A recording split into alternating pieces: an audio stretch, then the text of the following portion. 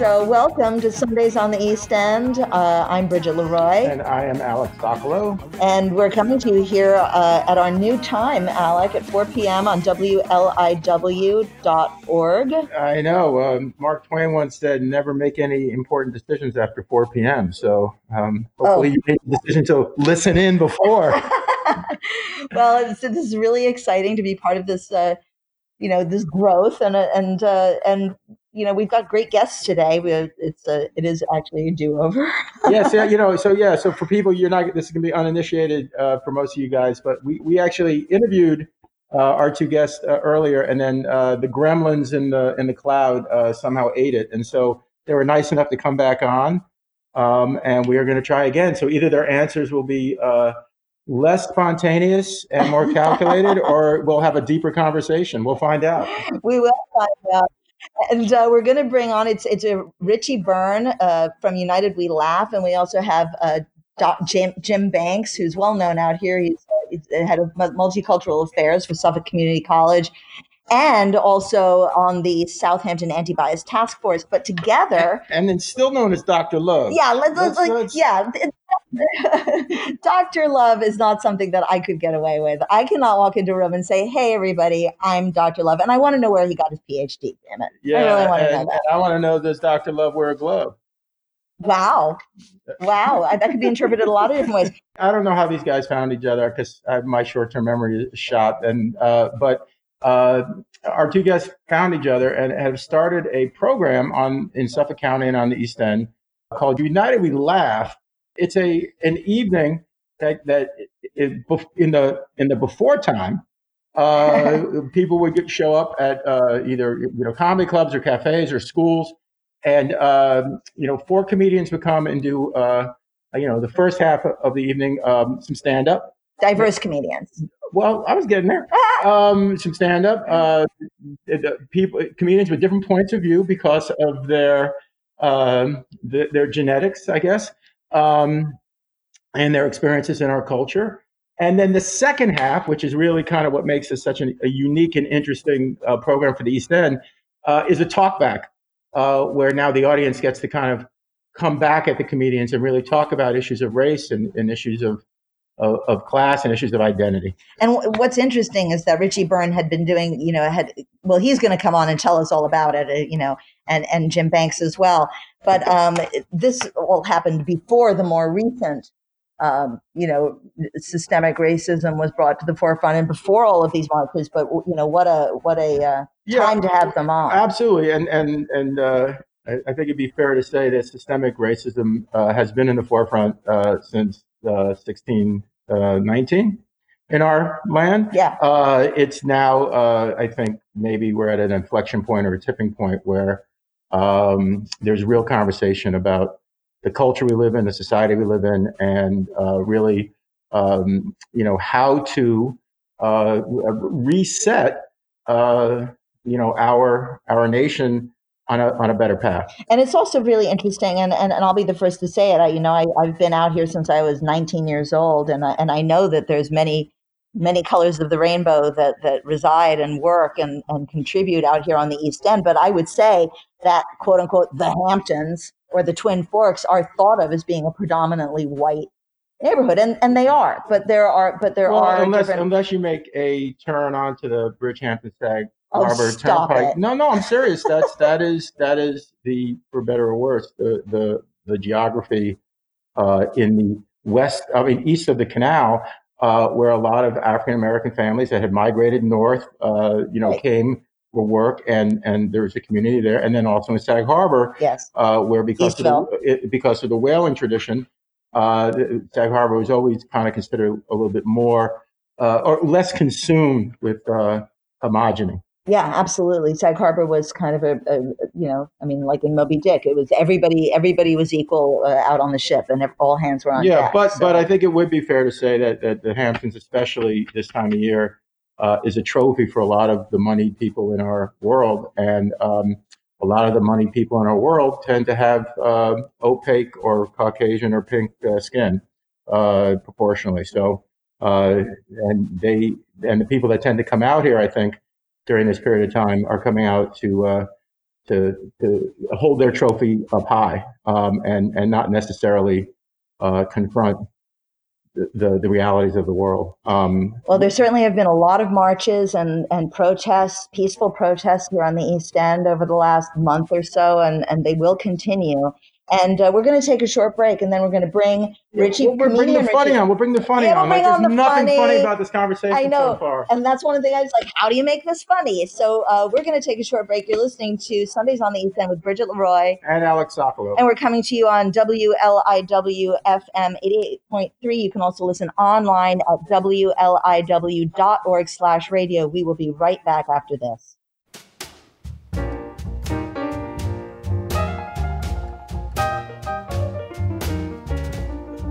We're back, Sundays on the East End with Bridget Leroy. And Alex Sokolow. And we're actually in the same room, Sok. We are. We haven't been in the same room since February, I think, early March. Yeah, we're wearing our masks. We are wearing masks. I do not like wearing them. I was actually thinking that I don't know if it would be good or bad to be a ventriloquist at this moment. Like, on one level, you can get away with that. And another level, like, there's anybody can do it. Yeah, and so I've just become a professional ventriloquist. Leave the comedy to the pros. and that's the segue. Perfect segue to Richie Byrne of United We Laugh and Jim Banks. Welcome, guys.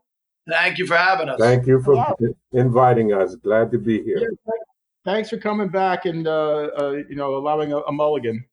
It's like deja vu all over again here. Yeah, exactly. So is that Yogi Berra or Sam Goldwyn? I think that was Casey Stengel. No, it was Yogi Berra. All right, so Richie, let's talk. All right, comedy plus time. No, tragedy plus time equals comedy, right? Yes. So we're in a really funny moment right now. Yeah, this is funny. I'm having a great time.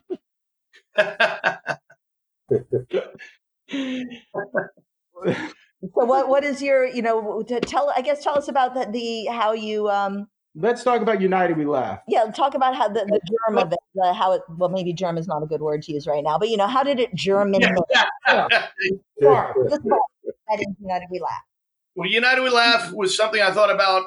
It came into my head about 3 years ago. I was involved with a group of guys. We were trying to put together a comedy tour. And somebody realized that we were 5 comics and we were all white males. And they said, whoa, I don't know if we can do that. And it wasn't meant to be that way. It just happened.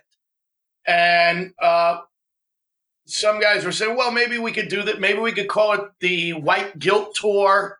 And I didn't really like that at all. And the tour never came about. And I just thought that's interesting that you can do that with any other people. Like, you can have an all-female show, you can have an all-black show, you can have a Latino show, you can have a Latina show, but you can't put all white males on a stage without being deemed as a racist now. And I just thought that was... Why do you think that is? What has happened? I think that people are getting a little too, just like everything else, Al. Listen, we need to move the pendulum. There's no doubt about it. But maybe the pendulum's going a little too far where everybody looks any time and goes, oh, that's racist. And not everything is. Right. And we're living in a time of identity politics. And it seems like stand-up comedy parallels that, where people expect their comedians to reflect an authentic kind of point of view and not culturally appropriate. And so have you experienced that in your work?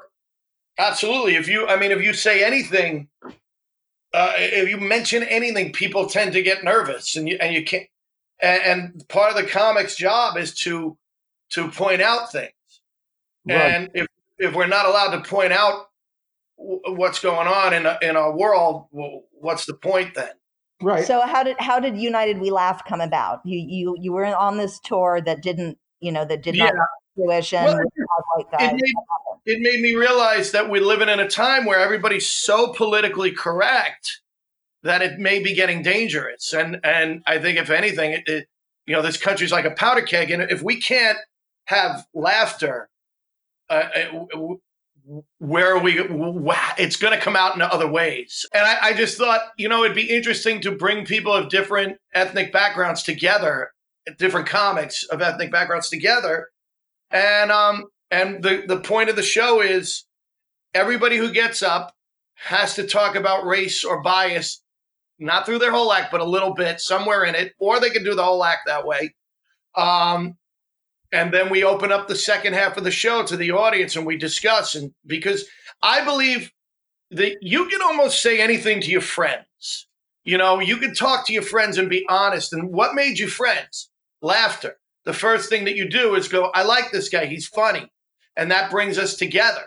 And that's what I'm trying to do with comedy, with United We Laugh, is bring a bunch of comics together. Let's laugh. Let's acknowledge the elephant in the room. And then let's talk about it after we've sat down, maybe had a drink, maybe had a meal, whatever, and laugh. So after the first time you presented United We Laugh, or like halfway through, did you know that you had a hit on your hands? Were there people who were offended, or was the audience laughing along? I mean, how was it? Yeah, I was so frightened, but I was amazed at how much, A, the comics were willing to open up and talk, and B, how much the audience.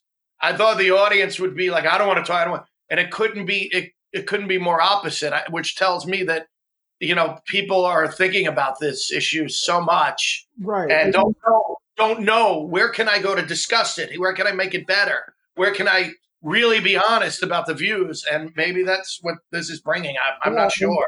And Jim, how about you? Like, how did, from your point of view, how did United We Laugh? Like, how did you light that spark? Well, I went to their show out at the Hellenic Center.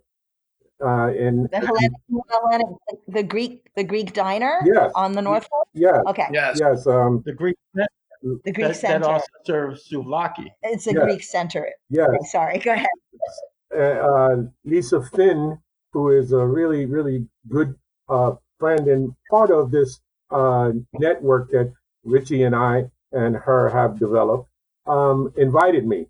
So I brought a few of my friends who are all diversity trainers and people who work with teaching about racism and diversity, and who lead many of the organizations out on the East End that respond to some of the discrimination and things like that. And we sat in, and as a result of being there, I was immediately romanced into wanting to be a part of it. You know, they call me Dr. Love, but that's because I get romanced. Right. Well, and you know, I think I've always heard that you know, professors have always wanted to be stand-up comics. And so anyway, it attracted me, and I asked if I could become a part of their system, and they open-heartedly invited me, because I've been a diversity trainer all over, but particularly here out on the East End in Long Island for over 30 years, aside from having a private practice. All right. So when you're a diversity trainer and a professor, you know, people sign up for the class, they're coming in, and you have the benefit of a syllabus, and you have the benefit of a captive audience. And also, like, you get to deliver your message deliberately over time. How do you kind of compress that into one evening when you're in a room with strangers? Like, how do you break the ice? On your side. That question is very, very, thank you for that question. First, one of the lovely things about my job as the college-wide coordinator of multicultural affairs is I don't just teach it for myself. I go into other people's classrooms and teach diversity and teach about racism and discrimination. And so they're not always expecting what they're going to get from me.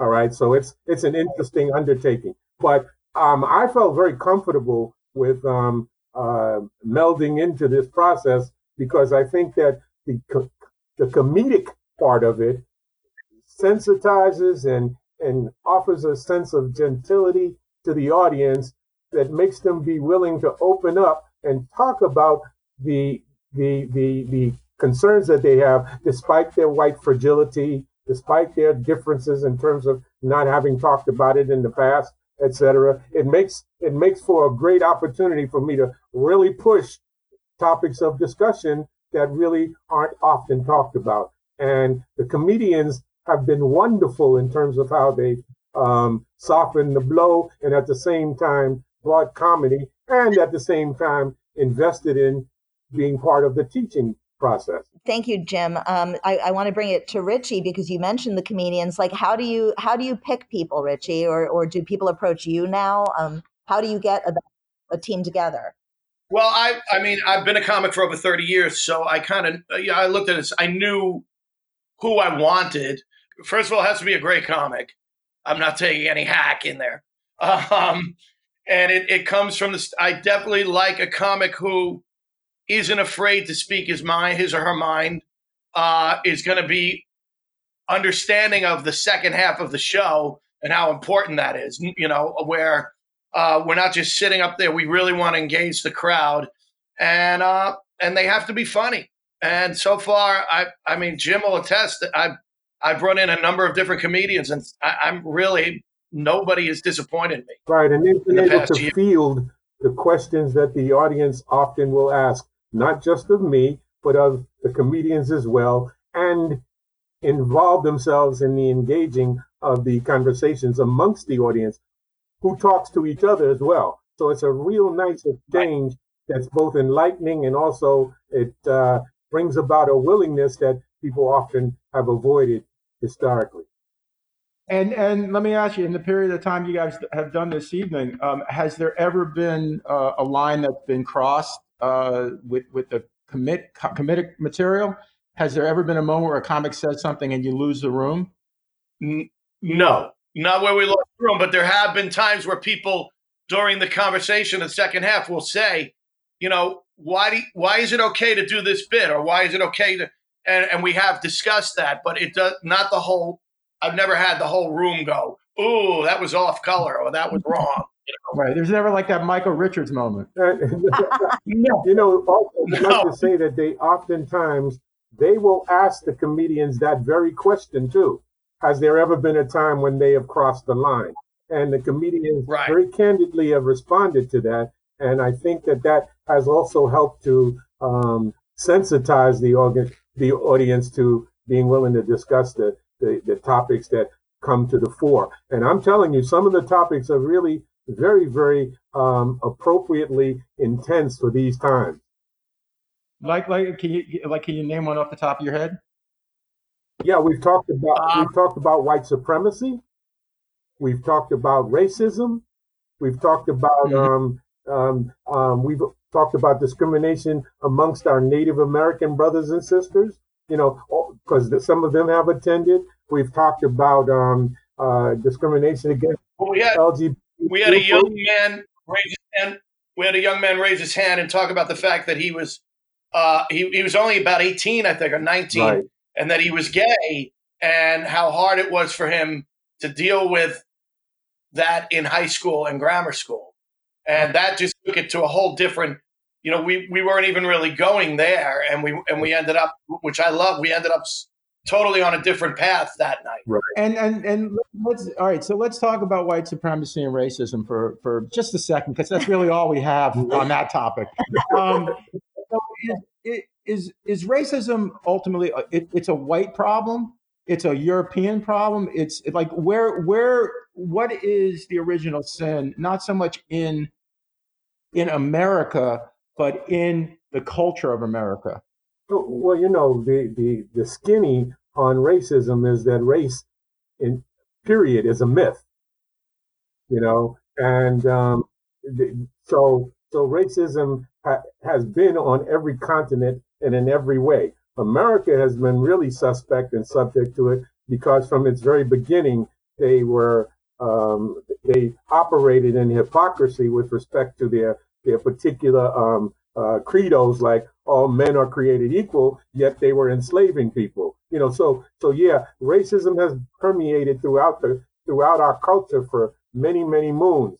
And while it has been silently felt and not necessarily addressed, many people are resistant and are subject to discrimination across the board. And so, as far as white supremacy is concerned, as you mentioned in your question, which I thought was a really astute question, as far as white supremacy is concerned, we're not talking about skinheads and folks like that. We're talking about people that actually managed and the narrative.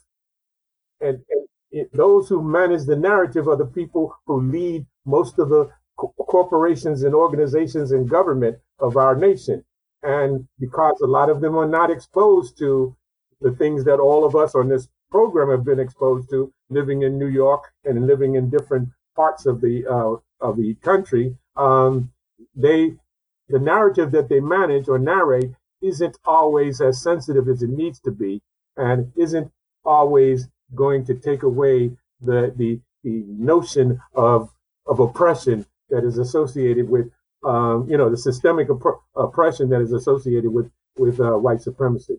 Well, as we're talking with James Banks, who is also known, AKA Dr. Love, the Dr. Banks, Dr. Banks, and we're also talking with Richie Byrne from United We Laugh.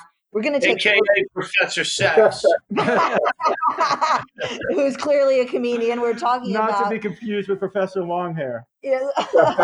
We're how to kind of bust open the mores of racism through laughter. We're going to take a quick break. You're listening to Bridget Leroy and Alex Sokolow. This is Sundays on the East End on WLIW 88.3 FM. You can also listen online at WLIW.org/radio, and we'll be right back.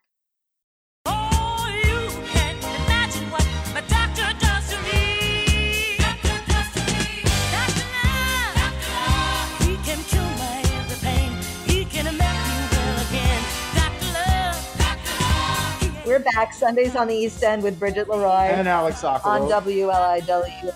And we're talking with Richie Byrne from United We Laugh and Dr. James Banks, who's multicultural professor. I'm sorry, what is your exact title? I don't have it in front of me. College-wide coordinator of multicultural affairs. Okay, so here's that's a mouthful, Jim. Yeah, here's the question for I like Dr. Love better. Yeah, me too.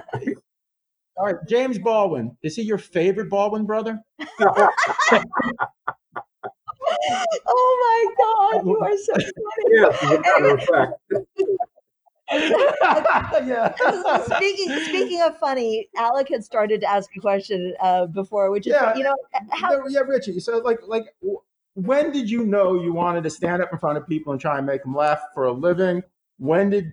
How did you become a stand-up? I'm always fascinated by people's road to stand-up comedy. I mean, road to constant humiliation and road to wanting to have a microphone and have a captive audience and say things that cut through. When did I know? Yeah. About a year ago. No. That's awesome. Get the rim shot. That's awesome. No, seriously, what made you want to get it? How did it not made you want to get in? Because maybe it wasn't a conscious decision. Maybe it just happened. Well, I actually, most comics that I talk to tell me that they always knew. Oh, I knew when I was a kid. I wasn't that way. I never thought I could be a writer. I got into theater when I was in high school, and then moved on and majored in what? I said, I'm so sorry that you got into theater. Go ahead. I majored in speech and theater in college, and then when I got out of college, I was doing the actor thing. I was, I was doing summer stock and some tours and things, and people were always saying to me since high school, "You should do stand up. You're funny. You should do stand up." And I was always like, "No, there's no way." And then I had a college professor who kept saying, anything you can get into in this business and show business is a good idea. So I thought, well, I'll do stand up for a year and maybe it'll open a door to get an agent. And that was the dumbest thing I've ever said to myself. And I don't believe that. That was a pretty dumb idea. And I just fell in love with it. I didn't even know it. Like, I just started going out to open mics in the city and just going, and it became kind of an obsession that I knew I wasn't good and I wanted to get good at it. I wanted to be good at it. And is it possible, self-reflectively, would you say, what is your brand in comedy? Like, what kind of comic would you define yourself as? I tell stories. I'm very family oriented. I tell a lot of stories about my family. I'm high energy. Right, you're a rock on tour. Yes. And you've been on a lot of TV shows and stuff like that. Like, can you tell us what may we have seen you in, Richie? Well, back in the mid-2000s, I did the big three. I did Law and Order, Sex and the City, and Sopranos, which, that's a requirement as an actor in New York back in the mid-2000s. Right. And Law and Order, Sex and the City, and The Sopranos. All right. Marry, kill, and F. I knew he was going to say that. Which one would you marry? Which one would you kill? And which one would you... I always say I was very proud because I did the big three. I did Law and Order. I didn't get arrested. I did Sopranos. I didn't get whacked. And I did Sex and the City and didn't get laid. I don't know any other actors that did. Oh, my God. Okay. And Jim, I now have a question for you. When did you know that you wanted to have a career in teaching and in academia? Oh, that's a great question. Thank you for asking it. What happened to me back several years ago was I had a heart transplant. So I'm a heart transplant recipient. And as a result of that, and a historical embracing by my mother, telling me to use up any skill that I have, because that's the only way, being an African American in America, that I'm going to make it. That's what I've been doing, is trying to use every skill I can. I won amateur night at the Apollo 6 times in a row as a singer with a group, and Can we hear your songs anywhere? Yeah, can we? Are your songs? Do your songs exist somewhere on the interwebs where we may be able to find them? Never did get published online or anything like that, because it was before that time. All right, they were cutting records back then, and we cut 3 records, and our songs.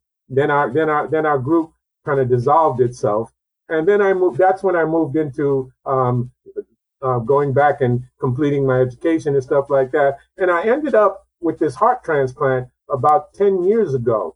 And that then activated or motivated me to say, someone gave a very important thing to me, and I need to give back. And since then, I have invested probably most of my energy in being chairperson or participant in a myriad of groups. There's about, if you saw my signature, there's about 13 groups that I'm a part of, either as co-chair or as a member, and teaching and going out and being responsible for managing diversity in different organizations and at the college. And I said, this is my calling. This is something that I want to do.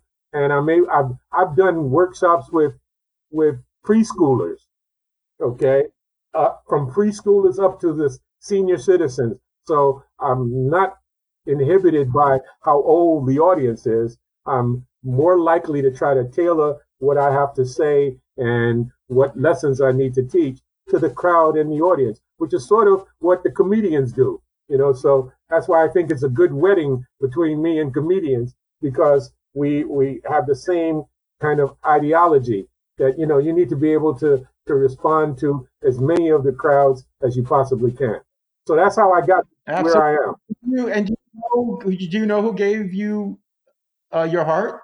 Yes. I don't know who he was, because what happens is when you get a transplant, you have to write to the family of the transplanter through an organization or an agency. Does someone stand over your head and make you write a thank you note, like my aunt always used to make me do at Christmas? No, actually, they had us write our own.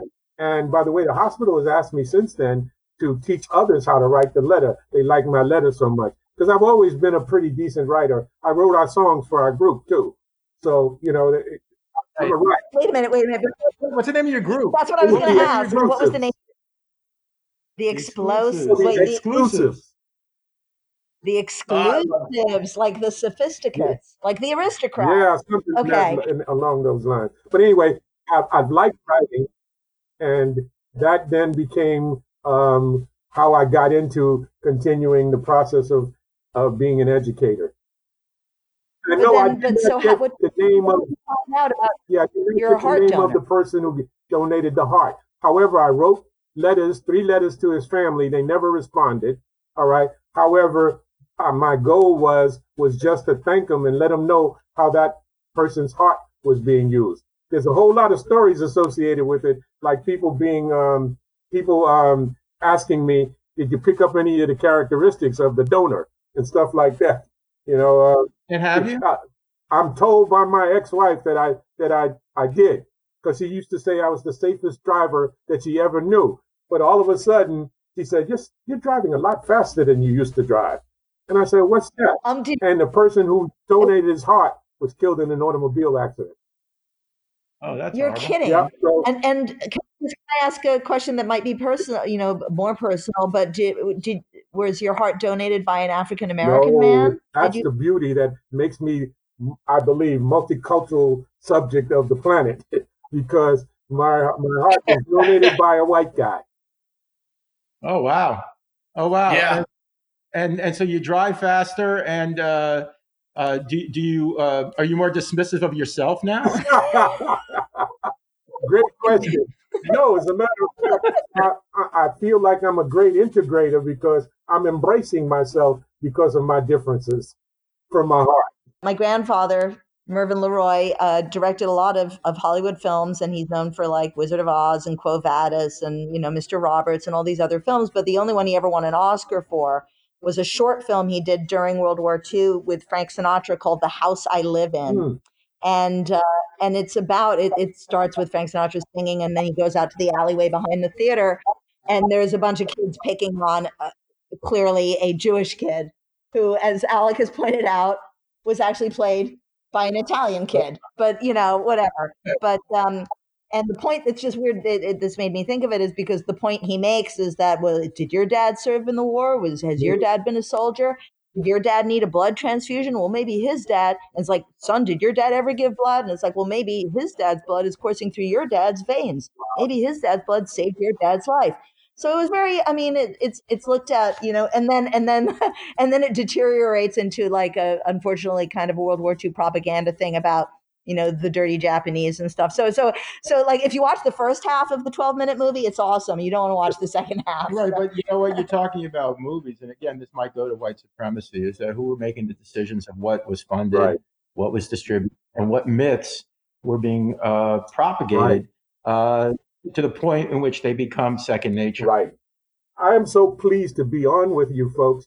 You are a wealth of talent, and I'm flattered by it, because I know that you can contribute to some of the narratives that I'm interested in purporting. So I'm excited about it. And when I hear about your backgrounds, Mr. Sokolow, you're the top of the line, and certainly. Wait, my dad's not here.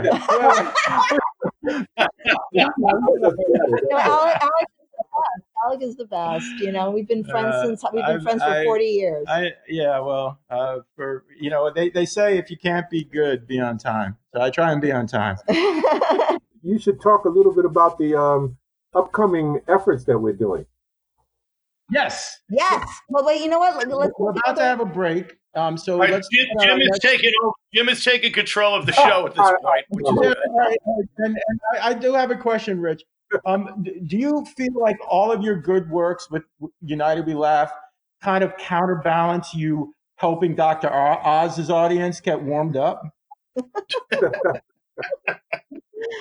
Well, there's no answer to that. You backed him into a corner. Of course I did. I'll be honest.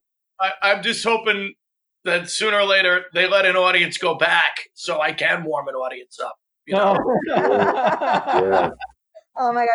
Well, we're going to take another break. We're going to come back and hear about the upcoming. What's happening? Like, why to all of our listeners, where you can actually access this program and where you can join the conversation and the dialogue. And also talk a little bit about your relationship with the East End. You are listening to Sundays on the East End with Bridget Leroy. And Alex Sokolow. It's 4 p.m. and like 40 minutes. Something like that. So it's the afternoon. Yeah, and hopefully this is adding to your afternoon. Then this is the time that our show will now be on, 4 p.m. You're listening to us on WLIW 88.3 FM and also WLIW.org/radio. And we will be right back.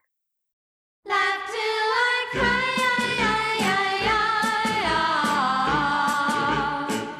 Laugh till I cry.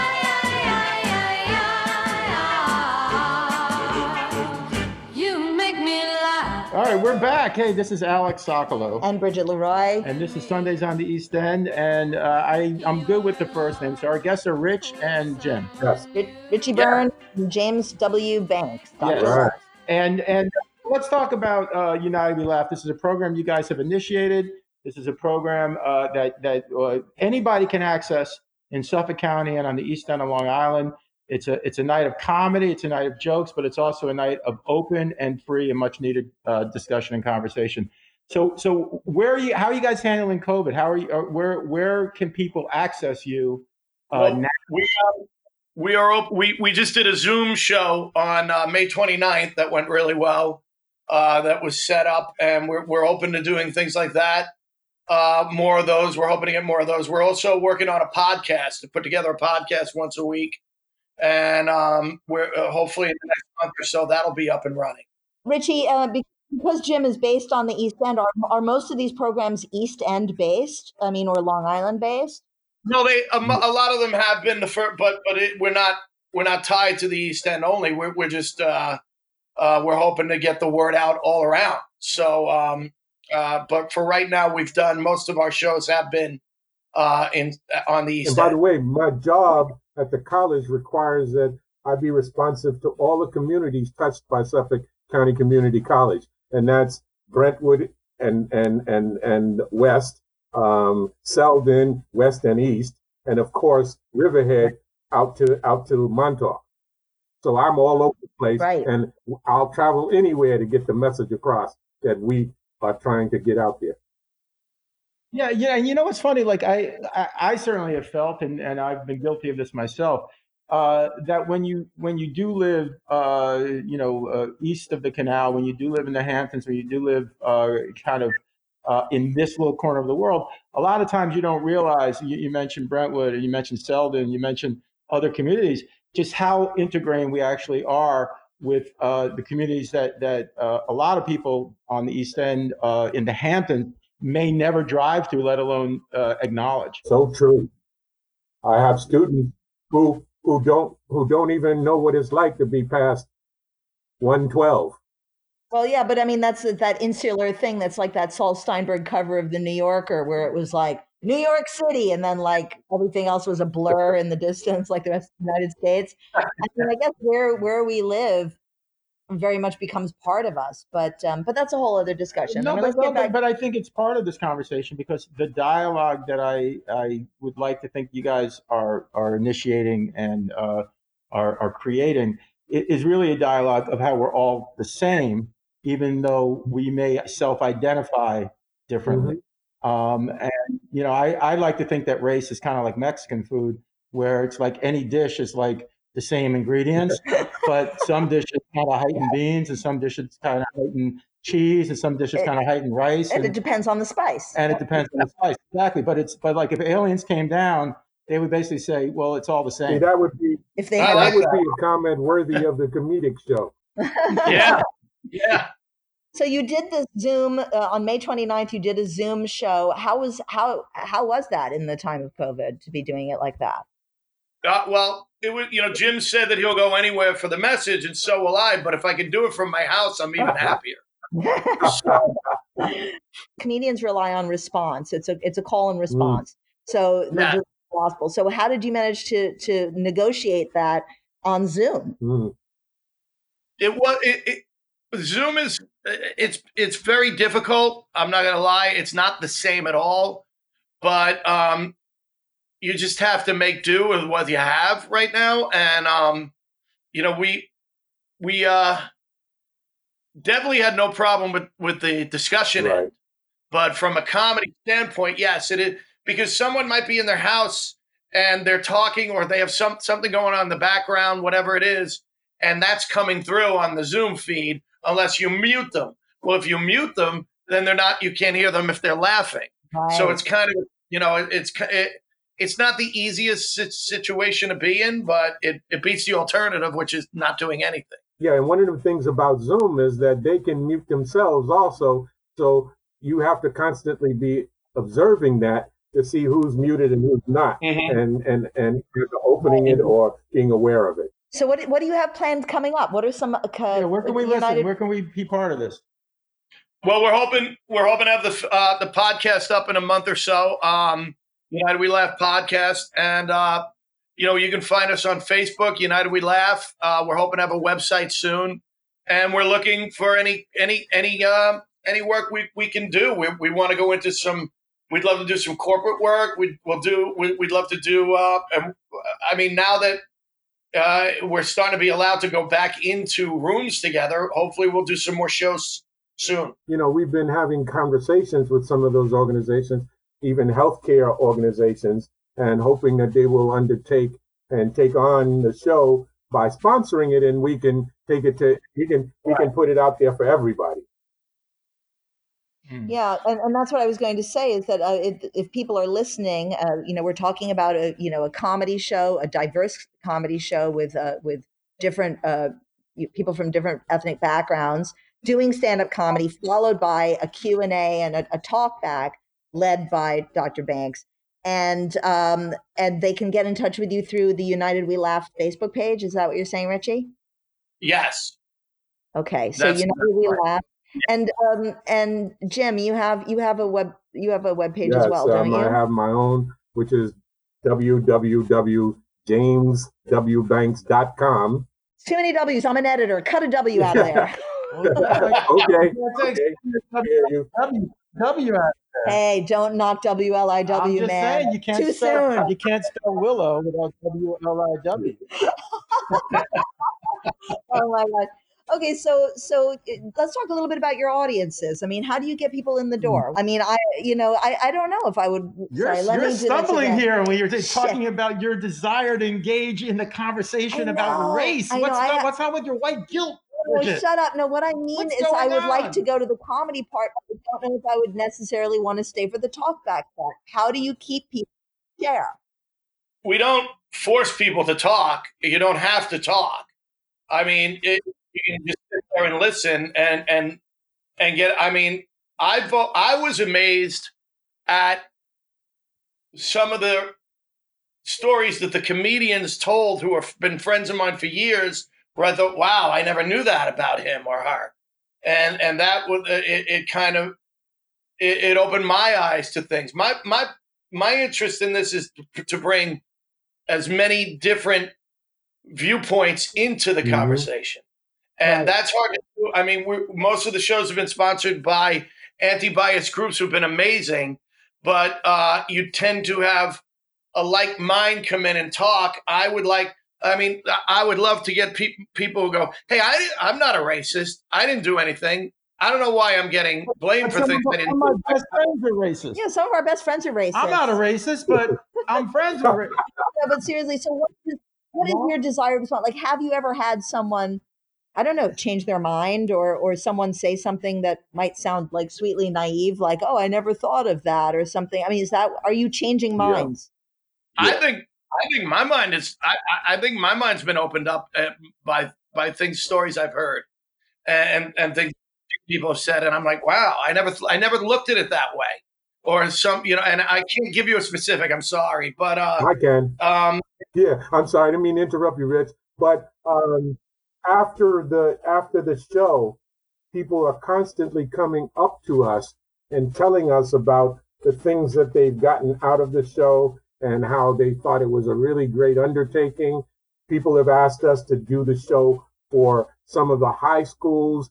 We've had superintendents and people like that have asked us to do the show in their communities. People have changed their mind or have been open to hearing the minds of other people as a result of this show. And I'm constantly with my ear to the ground, as my Native American brothers and sisters would say, listening for that kind of outcome. I think that was very racist of you. I'm kidding. Okay.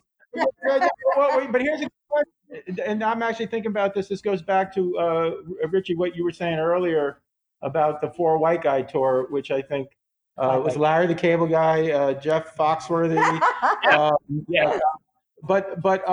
And that's this. All right, so everybody comes in and they have a unifying principle in that everybody wants to listen and talk and share and learn. And laugh.